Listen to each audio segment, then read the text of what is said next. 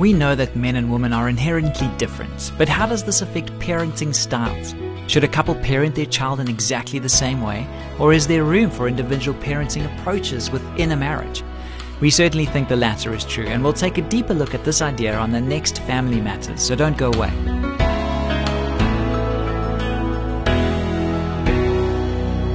Hi, I'm Graham Schnell for Family Matters, where we offer practical advice from Focus on the Family.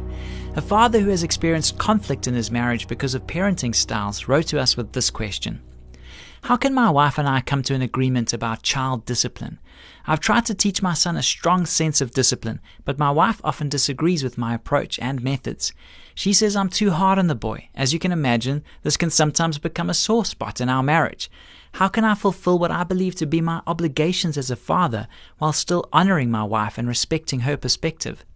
This would be an interesting and important question, if for no other reason than that it demonstrates how the intrinsic differences between men and women show up in almost every area of life. Every individual is unique, of course, but fathers and mothers do tend to display two distinct styles of parenting, the male and the female.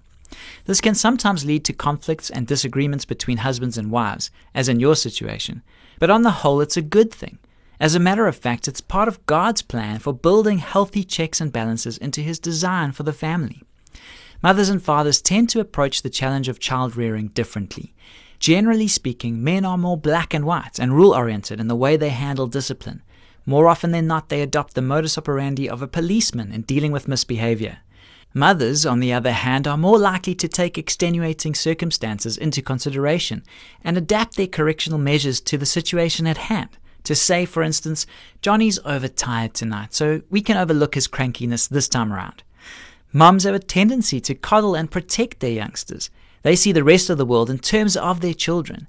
Dads, by way of contrast, see their children in the context of the world and try to prepare them to face the challenges of real life.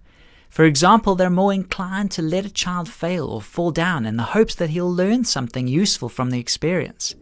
The key to keeping the peace between mom and dad is to recognize these differences for what they are and to find a way to blend and balance them for the good of the whole household. As we've already indicated, this is exactly how God intended the system to work. It's as if He built the principles of law and grace into the very fabric and structure of family life. Fathers uphold the absolute standard of right and wrong. Mothers offer forgiveness and mercy. Both are right and necessary because both reflect crucial aspects of God's nature. At the same time, both can lead to negative excesses if each isn't tempered by the other. There's a time for mom to let her child suffer the consequences of bad behavior, no matter how much it hurts. There's also a time for dad to give the kid a break, no matter how unjust it may seem. That's why God's original plan for the family included two parents, one representative of each sex. With that in mind, we recommend that mothers and fathers work together, consult with one another, respect their differences, and do everything they can to fashion a balanced approach to child discipline that includes elements of both the male and female style. You may want to have a look at the resource offering on the Focus on the Family Africa website. The address is safamily.co.za. There you'll find hundreds of articles that can help you, as well as numerous books on parenting and parenting styles.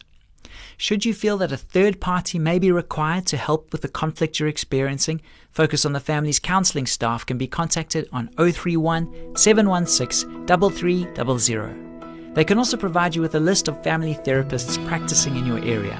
We commend you for wanting to honor your wife and find an agreeable solution in this area of your marriage. This program was produced by Focus on the Family. I'm Graham Schnell, inviting you to join us again for the next edition of Family Matters.